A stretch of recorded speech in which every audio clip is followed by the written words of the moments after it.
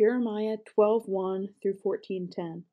Lord, you always give me justice when I bring a case before you. So let me bring you this complaint.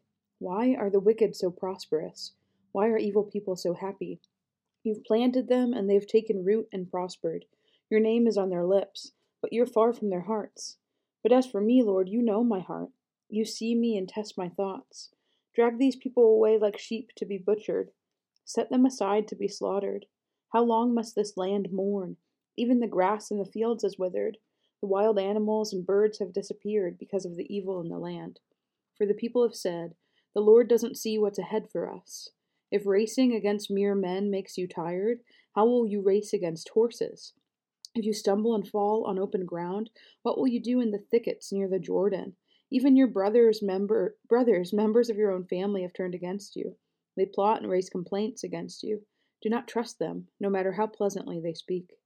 I've abandoned my people, my special possession. I've surrendered my dearest ones to their enemies. My chosen people have roared at me like a lion of the forest, so I've treated them with contempt. My chosen people act like speckled vultures, but they themselves are surrounded by vultures. Bring on the wild animals to pick their corpses clean. Many rulers have ravaged my vineyard, trampling down the vines and turning all its beauty into a barren wilderness. They've made it an empty wasteland. I hear its mournful cry. The whole land is desolate, and no one even cares. On all the bare hilltops, destroying armies can be seen. The sword of the Lord devours people from one end of the nation to the other. No one will escape. My people have planted wheat, but are harvesting thorns. They have worn themselves out, but it has done them no good. They will harvest a crop of shame because of the fierce anger of the Lord. Now this is what the Lord says. I will uproot from their land all the evil nations reaching out for the possession I gave my people Israel, and I will uproot Judah from them. But afterward I will return and have compassion on all of them. I will bring them home to their own lands again, each nation to its own possession. And if these nations truly learn the ways of my people, and if they learn to swear by my name, saying, as surely as the Lord lives, just as they taught my people to swear by the name of Baal, then they will be given a place among my people. But any nation who refuses to obey me will be uprooted and destroyed. I, the Lord, have spoken. This is what the Lord said to me. Go and buy a linen loincloth, and put it on, but do not wash it. So I bought the loincloth as the Lord directed me, and I put it on. Then the Lord gave me another message. Take the linen loincloth you are wearing, and go to the Euphrates River. Hide it there in a hole in the rocks. So I went and hid it by the Euphrates, as the Lord had instructed me. A long time afterward, the Lord said to me, Go back to the Euphrates and get the loincloth I told you to hide there. So I went to the Euphrates and dug it out of the hole where I had hidden it. But now it is rotting and falling apart. The loincloth was good for nothing. Then I received this message from the Lord. This is what the Lord says. This shows how I will rot away the pride of Judah and Jerusalem. These wicked people refuse to listen to me. They stubbornly follow their own desires and worship other gods. Therefore, they will become like this loincloth, good for nothing. As a loincloth clings to a man's waist, so I created Judah and Israel to cling to me, says the Lord. They were to be my people, my pride, my glory, an honor to my name. But they would not listen to me. So tell them, this is what the Lord, the God of Israel, says. May all your jars be filled with wine. And they will reply, Of course, jars are made to be filled with wine. Then tell them, No, this is what the Lord means. I will fill everyone in this land with drunkenness, from the king sitting on David's throne to the priests and the prophets, right down to the common people of Jerusalem. I will smash them against each other, even parents against children, says the Lord. I will not let my pity or mercy or compassion keep me from destroying them. Listen and pay attention. Do not be arrogant, for the Lord has spoken. Give glory to the Lord your God before it's too late. Acknowledge him before he brings darkness upon you, causing you to stumble and fall on the darkening mountains. For then, when you look for light, you will find only terrible darkness and gloom. And if you still refuse to listen, I will weep alone because of your pride. My eyes will overflow with tears, because the Lord's flock will be led away into exile. Say to the king and his mother, Come down from your thrones and sit in the dust, for your glorious crowns will soon be snatched from your heads. The towns of the Negev will close their gates, and no one will be able to open them. The people of Judah will be taken away as captives. All will be carried into exile. Open up your eyes and see the armies marching down from the north. Where's your flock, your beautiful flock? that he gave you to care for? What will you say when the Lord takes the allies you have cultivated and appoints them as your rulers? Pangs of anguish will grip you like those of a woman in labor. You may ask yourself, why is all this happening to me? It's because of your many sins. That is why you've been stripped and raped by invading armies.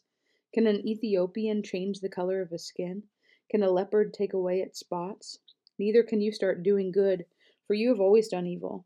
I will scatter you like chaff that is blown away by the desert winds. This is your allotment, the portion I've assigned to you, says the Lord. For you have forgotten me, putting your trust in false gods. I myself will strip you and expose you to shame. I've seen your adultery and lust and your disgusting idol worship out in the fields and on the hills. What sorrow awaits you, Jerusalem? How long before you are pure? This message came to Jeremiah from the Lord, explaining why he was holding back the rain. Judah wilts. Commerce at the city gates grinds to a halt. All the people sit on the ground and mourning, and a great cry rises from Jerusalem. The nobles send servants to get water, but all the wells are dry. The servants return with empty pitchers, confused and desperate, covering their heads in grief. The ground is parched and cracked for lack of rain. The farmers are deeply troubled. They too cover their heads. Even the doe abandons her newborn fawn because there's no grass in the field. The wild donkeys stand on the bare hills, panting like thirsty jackals. They strain their eyes looking for grass, but there is none to be found. The people say, our wickedness is caught up with us, Lord, but help us for the sake of your own reputation.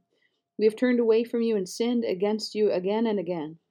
O hope of Israel, our Savior in times of trouble, why are you like a stranger to us? Why are you like a traveler passing through the land, stopping only for the night? Are you also confused? Is our champion helpless to save us? You are right here among us, Lord. We are known as your people. Please don't abandon us now. So this is what the Lord says to his people. You love to wander far from me, and do not restrain yourselves. Therefore I will no longer accept you as my people. Now I will remember all your wickedness, and will punish you for your sins. 1 Thessalonians 1:1 through 2:8. This letter is from Paul, Silas, and Timothy. We are writing to the church in Thessalonica, to you who belong to God, the Father, and the Lord Jesus Christ. May God give you grace and peace. We always thank God for all of you and pray for you constantly. As we pray to our God and Father about you, we think of your faithful work, your loving deeds, and the enduring hope you have because of our Lord Jesus Christ. We know, dear brothers and sisters, that God loves you and has chosen you to be his own people. For when we brought you the good news, it was not only with words, but also with power. For the Holy Spirit gave you full assurance that what we said was true. And you know of our concern for you from the way we lived when we were with you. So you received the message with joy from the Holy Spirit, in spite of the severe suffering it brought you.